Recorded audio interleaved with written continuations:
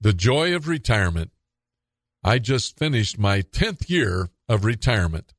I'm amazed at how quickly I adapted to a lifestyle that didn't require me to be somewhere every day at a specific time, and how easily I found new things to do. My good friend Alan Autry was producing family and faith-based movies, and I was invited to be a part of that. Wow! Back to acting.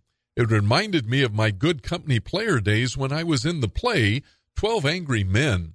I was juror number 11.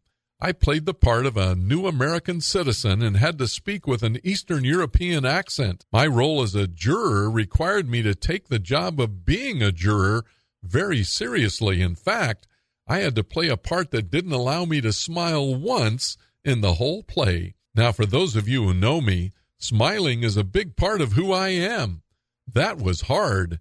In order for me not to smile, I really had to act. All of this reflection got me to thinking about my 43 years in education. Those years were great years of practice acting. My years of teaching history allowed me to become some of the great characters in history and to play them in my classroom. I used to try and mimic or copy the voices of these American heroes and politicians. I look forward to the next 10 years as I get to play different parts and develop a new craft even in my old age.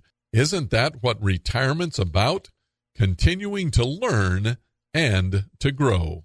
Now that's good news.